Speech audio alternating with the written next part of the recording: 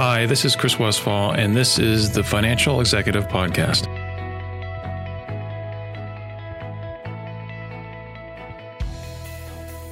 Hi, this is Chris Westfall.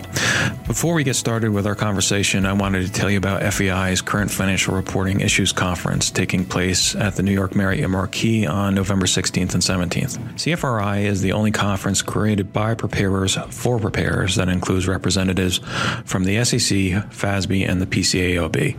Podcast listeners interested in attending CFRI can use the discount code DAILY, D-A-I-L-Y, when registering for a special discount. And the URL for that discount is at cfri.financialexecutives.org. One of the keynote speakers at this year's CFRI conference is John Stark, president of John Reed Stark Consulting. John is a former founding chief internet enforcement officer at the U.S. Securities and Exchange Commission. He has a 2-decade career in cybersecurity issues, and I think he'll be surprised by some of his recommendations for financial executives facing a data breach or other cyber incidents.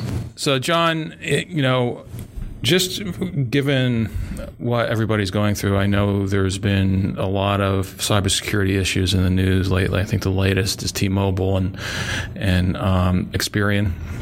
And right. A lot of break-ins going on. So, this seems to be at the top of everybody's mind. So if I'm a CFO, if I'm a financial executive, and then in the middle of the night, I get a call, that there's been a security breach. What's the first thing you do? What's the first thing that should come at the top of your mind? Well, there's lots of things that are going to come to your mind when you get that news, and it's inevitable that you will be receiving that call. Right. If it so happens that, you're in the financial side of a firm and you receive the call, the first thing you're going to do is refer to your general counsel or your outside counsel, and you need special counsel trained in data breach. Okay, so why am I saying that? Because, I think the instinct would be to call your CIO or call your COO or call your CISO or some other initial. Well, it's been my experience that the lawyer has really become the quarterback of data breach response. And some companies really don't handle that properly. I think it starts off in too many fragments. Well, why the lawyer?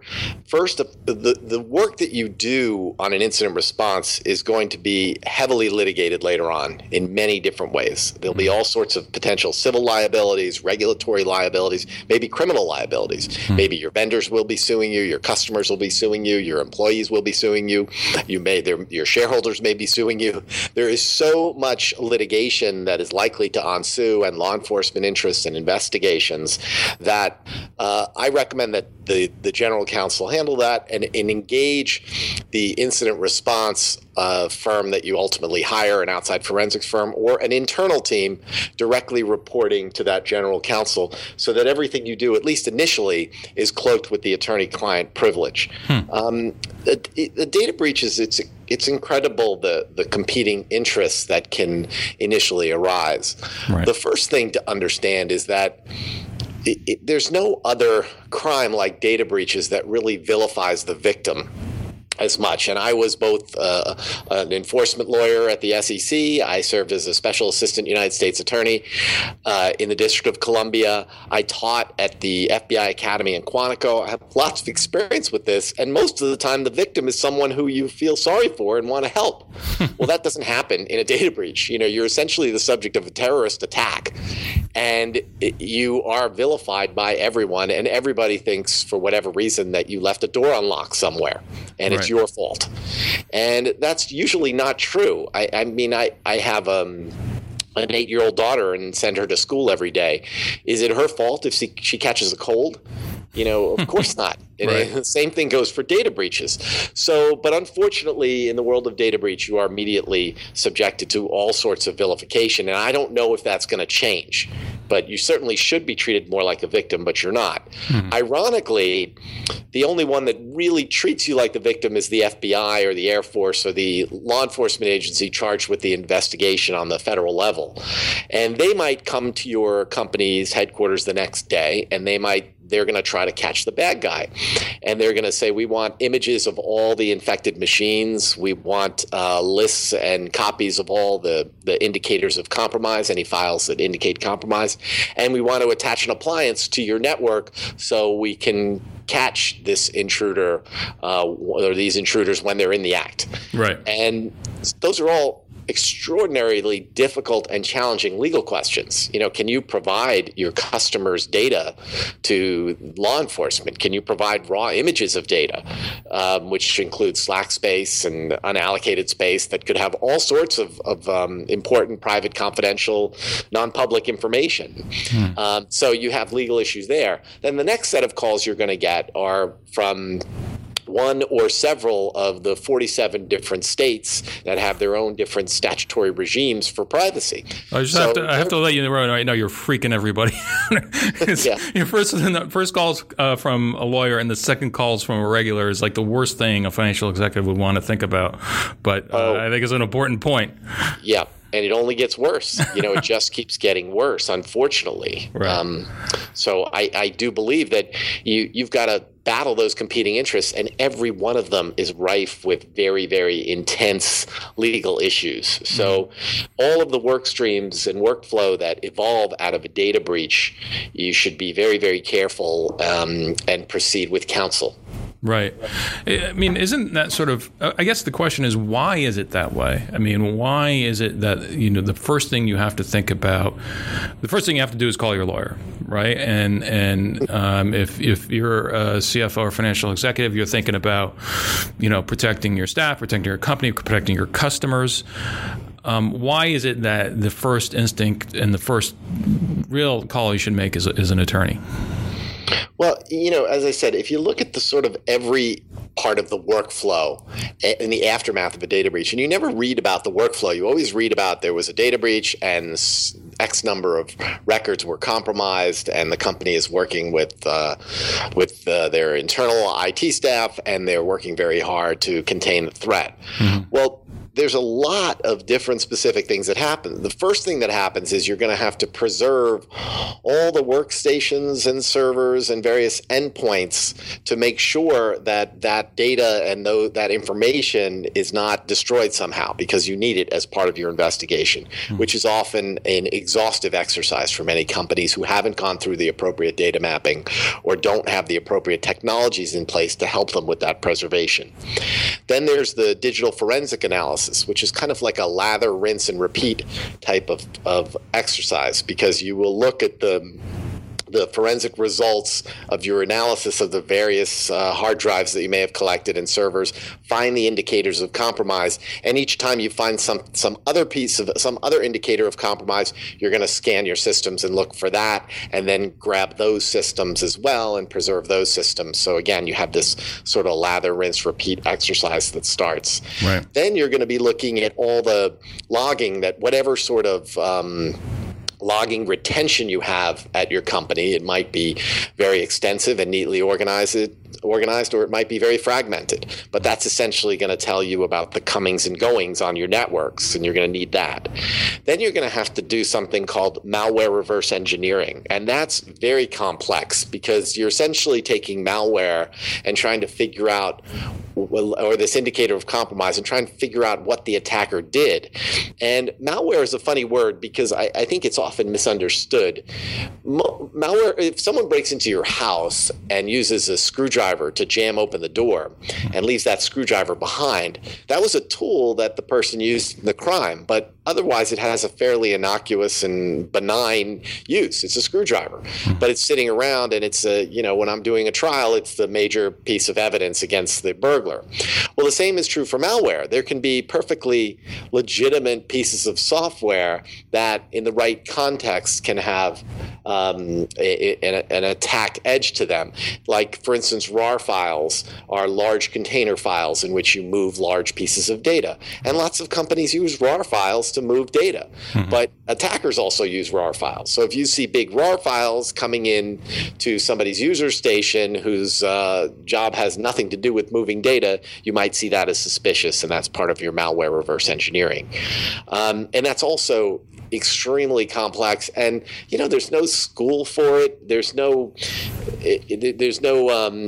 like a school of journalism there's no school of malware reverse engineering. Right. Most of the people who know how to do it, maybe they're programmers or network engineers who have sort of taken on this skill. Maybe they're self-taught. So what I try to say is there's very few people who know how to do that. So you have that can be very expensive. And then the surveillance, you're trying to contain whatever attack there is, and you're going to probably put in all sorts of new software. And then the exfiltration analysis, which is like a giant e-discovery exercise, because if all of these systems have been compromised, whether they've been targeted, accessed, or whether there's been exfiltration, you then need to report to these state regulators if any records of people, they call it personal identifying information. Right. So or if it's medical, personal health information. If any of that, if there's been any impact on that, you have regulatory responsibilities to notify those people, and you're going to want to give them credit monitoring and things like that.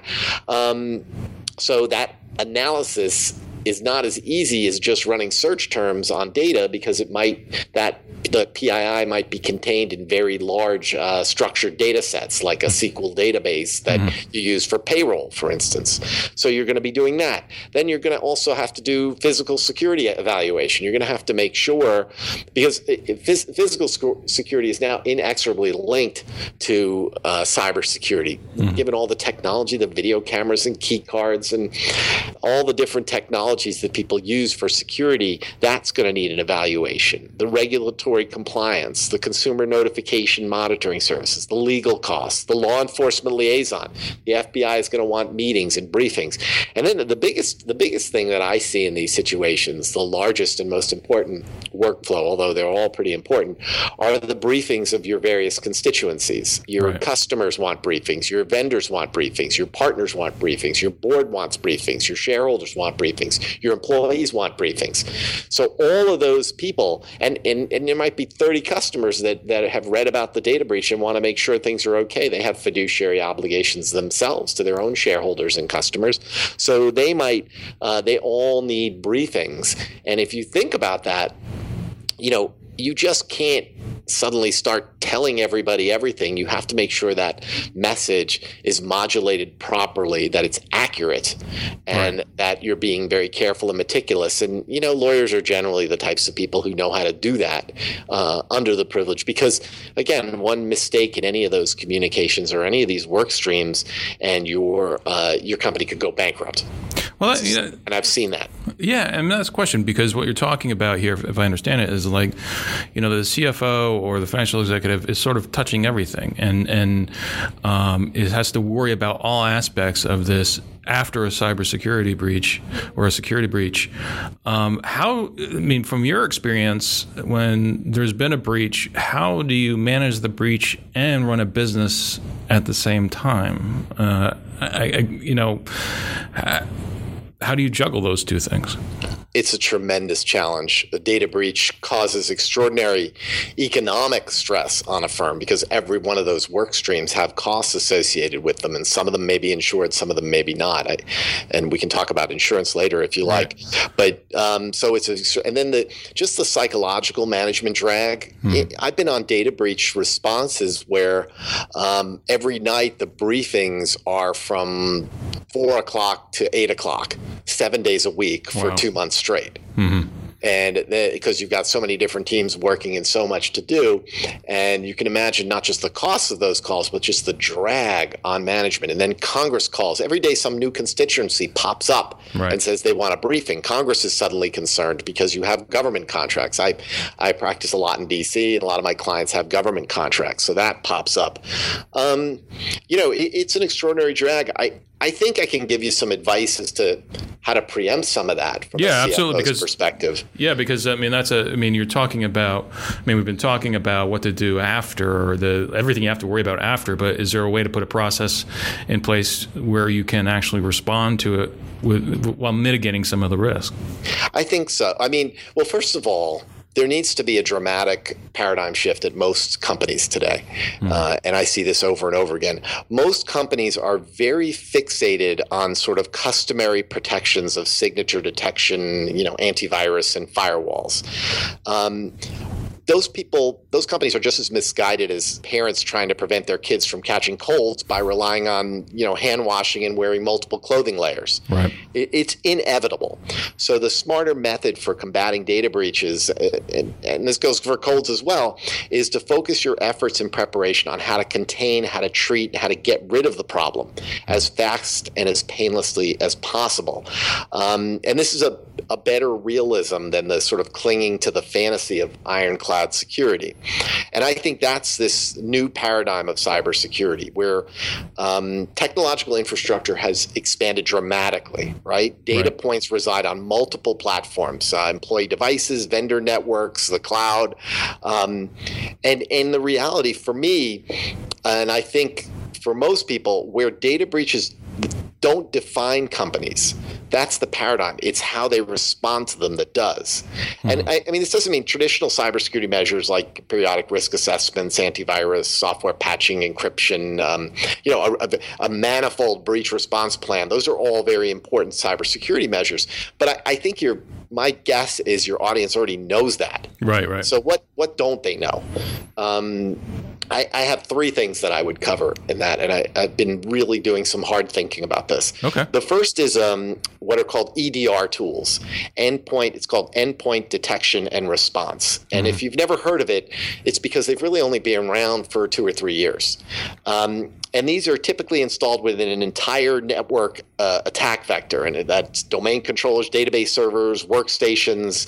It eventually becomes the cornerstone of the security stack at a company, and it provides kind of real-time intelligence feeding of the information that you need.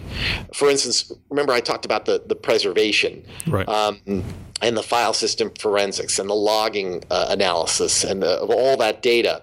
If you put in like a very good EDR tool, the EDR tool aggregates and collects that all along, sort of in metadata form. And by providing kind of this proactive, continuous monitoring and recording of all the activities and endpoints and servers, the EDR tools reduce the need for sort of the after-the-fact data collections and the dwell time of investigations. And they can look for anything. They can look for any sort of anomalies, anything that might resemble any form of data breach or internal threat from an internal employee. Right. And will also help you with the regulatory and the law enforcement response while also accelerating the identification of the root causes and the attack vectors of the breaches. And they also provide a richer depth of behavior-based anomaly recognition. It's sort of better visibility into the threats and varieties. It's almost like if you have security already and you just put in really good video cameras that are 24/7. Think about the video cameras like in a 7-Eleven, right? They're just sort of there in case there's a crime. And then you sort of look at them and they're this grainy, not the best quality, probably not that much money put into them. Then think about the videos that you probably have in a casino, that are looking for card counters and all sorts of other things.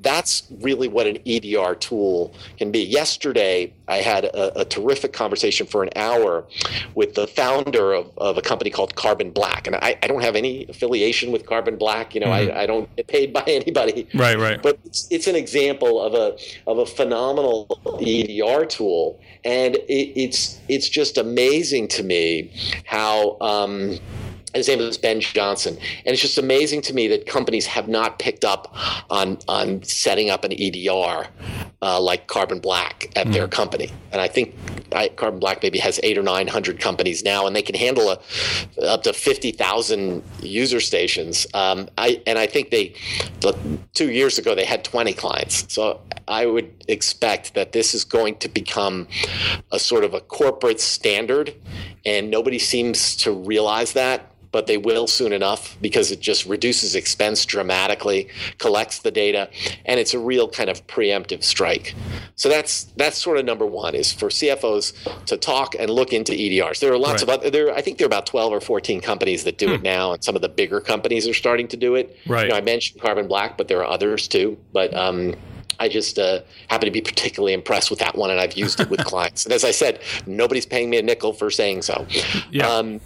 The second item would be approaching cyber insurance in a much more in a very untraditional way. I call it a kind of a reverse gap analysis, where you take the workflow that I just described to you that happens at your company, and if your company has credit card data, there are workflows that might relate to what are called PCI standards, right? And other things. If your company doesn't handle credit card data, you might not have that workflow.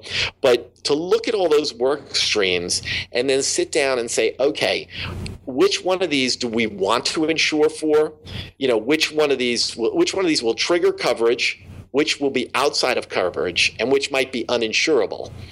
And so you look at each one of those things, and this I got to tell you, because this is one of the most challenging areas. So the CFO is probably best suited for this within a company, because I'll get on the phone, and you're not going to believe this, but it's true. I'll be talking to an insurance company, say maybe the company has general liability insurance, property insurance, maybe they even have cyber insurance. And we will be reporting to the insurance adjuster, just like, your house gets burned down. Right. Someone from, some insurance company comes over and helps you because you've just had a terrible fire. The same is not really true with cyber insurance. A lot of these calls, I get on the calls with the adjuster, and they've got litigation counsel on the phone with them. Wow. Poised and ready, and they send over a 15-page document request of every document relating to the breach, every document relating to cybersecurity, every person assigned, I've looked at some of these requests, and I turn to the client. I go, it's going to cost you a couple $100,000 just to respond to this document request. Right. And this kind of goes back to what I was saying earlier, that you really can find yourself.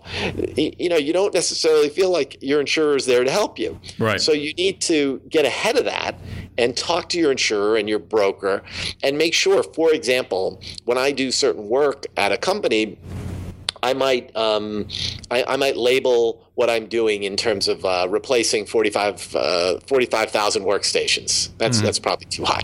So say I'm swapping out 10,000 laptops. Right. Something like that, or re-imaging them, and I might call that remediation, which is a huge part of the workflow of any attack, and it usually starts right away. You change passwords, you reduce the number of administrative rights. There's a lot of basic things you do at the beginning of a data breach response, right. And then there's some, you may decide to put in something like carbon black at the time of the response. And if you put in carbon black, is that remediation or not? I have no idea. But the insurer is going to say, 9 times out of 10, sorry, that's not, and it's not covered. So you need to really be documenting for your insurance company, and you need to know beforehand what it's going to be like. I mean, for example, if something were to happen to my house, and I had to recreate all any valuable things that I have here, do I have a nice, neat, organized list somewhere, or is it just going to have to be from my memory, or do I have a videotape of any jewelry of my wife's, so that and receipts, so the documentation is going to be critical. So that's number 2, is this idea of cyber insurance and looking at it the way, like I say, a reverse gap analysis, so that you're kind of thinking, okay, what's covered, what's not covered, and what sort of exposure do I have? Right. And then finally, and this might not be in the financial purview, is that what I always find amazing is I arrive on site to respond to a data breach, and the same people who were reporting the breach are responsible for the company's cybersecurity, the fortification of the company. So it's only human nature to sort of, you're reporting up the chain, you're talking about this data breach, and every other word out of your mouth is only natural. It's going to be sort of designed to say you didn't do anything wrong. Yeah. And, so how do you solve that? Well, you've got to solve that. And one way to do it is to take your incident response personnel, whether they're at an outside firm or inside firm, and have them like a sort of an internal SWAT team that reports only to the GC, to the general counsel. And I think that sort of independence, I rarely see that. So I think if you moved your incident response so that they were more independent and more, naturally impartial, and you implemented an EDR, and you worked around your cyber insurance as best you can, I think those are sort of the less traditional preemptive strikes, as opposed to focusing on all the firewalls and encryption, which are all important. And, I don't want to lessen their importance, but I do think the EDR is going to take the place of the antivirus very shortly as sort of the cornerstone of protection, because, again, it's all about how you respond, and because catching the cold is inevitable. Well, let me ask you this. I mean, you're talking about whether it's EDRs replacing antivirus, whether you're talking about, changing sort of the reporting mechanisms, up to the general counsel. If there is a incident, you're talking about, highly, very pricey cyber insurance policies that there's no guarantee of a payoff if an incident does happen. At the end of the day, for a CFO or financial executive, you have to sort of prove the ROI of something. And so how do you prove the ROI on an investment in, preventing a cyber breach? Wow. I think that is a great question. I think that's probably going to be the most significant challenge for the CFO, because it's very tough to measure. Let me tell you, entire companies are at risk. Right. If incident response is not handled well, because there's no way to stop the data breach. I've seen all sorts of statistics as to the average cost of the data breach. I really don't think there's any way to quantify that too, because a company can have a very small data breach involving very small numbers of records and involving a very minor break-in, and the company can completely go under because of that. Right. Because of the regulatory scrutiny, and you just have it. You can't really even break it down by industry. I mean, I think that credit card theft is probably the least of my worries right now, although there's just always huge publicity about it. Because number one, if your credit card gets stolen and compromised, we've all grown fairly accustomed to just getting a new number. Right. And you never have it. You never, of course, your credit rating could be impacted, but you never hear of anyone saying, I had to pay. Right. Maybe it happens occasionally, but if you've got an Amex or a Visa or MasterCard or something, you say, look, I didn't authorize that. Right. And I didn't. When I was at the SEC, I was in charge of Internet enforcement for 11 years. I was the founder and chief of the Office of Internet Enforcement, and I never heard anybody with that problem. And also, you look at Apple Pay, where the credit card number doesn't really reside with the company anymore.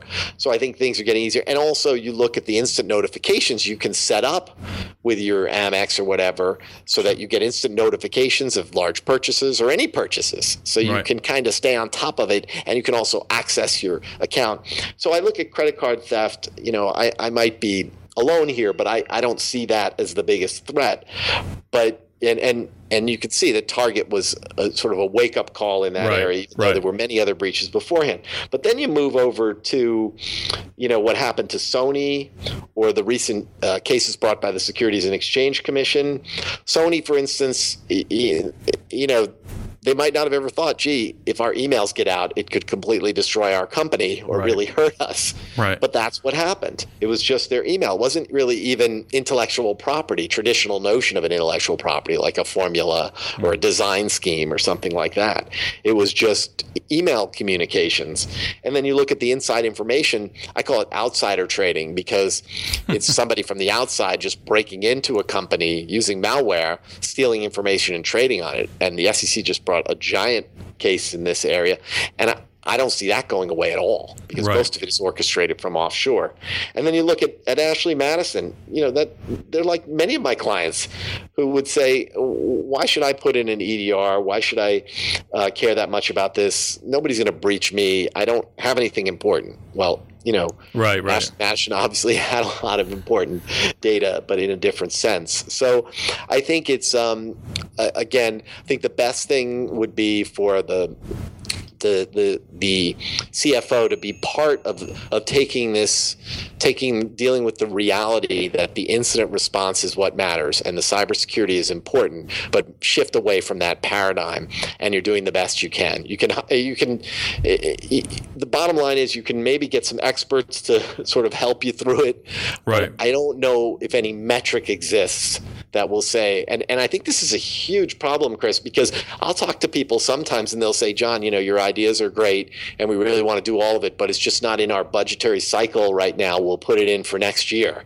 Yeah. And that's the kiss of death, I always think, because if your company is not flexible in the area of information technology and doesn't have some sort of reserve put aside or some sort of flexibility inherent in the procurement process, then you're really going to have a problem, because you need to act nimbly and quickly in these situations. And I think from a budgeting perspective, you do have people, companies who just say, we just don't have that in the budget. We have lots of other priorities and we're just not going to do it. And, my feeling, especially, as I said, when it comes to EDRs, is it's inevitable. You might as well do it now and set it up so that your response will be so enhanced. And it will. The one thing I will tell you is I have to brief people like law enforcement, regulators, constituencies like shareholders and customers. And when you talk to them about the type of response that you do and how organized and effective you are and how you're using the latest technologies, you do get sort of a collective sigh of relief. Because I think we're beyond the past where a customer, although I've seen this, where a customer experiences there's a data breach and the customer just says, oh, there's been a data breach here. I quit. I'm going somewhere else. Right. I mean, I think we're beyond that. I've studied carefully the responses of stock prices to data breaches.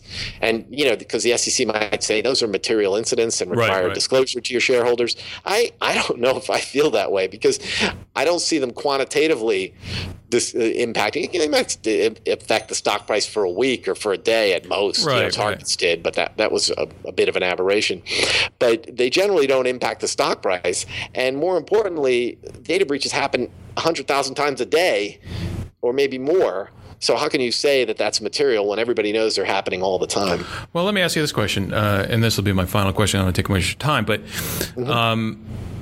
so in those incidents is where the breach happened, and then the company didn't respond in a correct way and actually failed. I mean, I don't know if there's you can think of any examples of that. Sure, I can. But so what's the difference between the way a company A responds and they survive, and company B responds and they fail? What are the decisions that they make that cause them that it spirals out of control?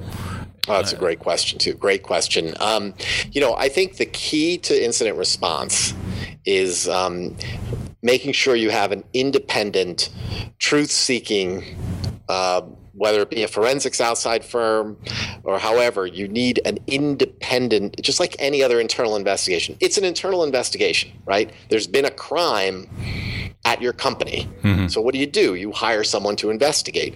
Well, they need to be independent. They need to be just there to find out what happened. Mm-hmm. And that's number one. So you need independence. Number two is you need patience.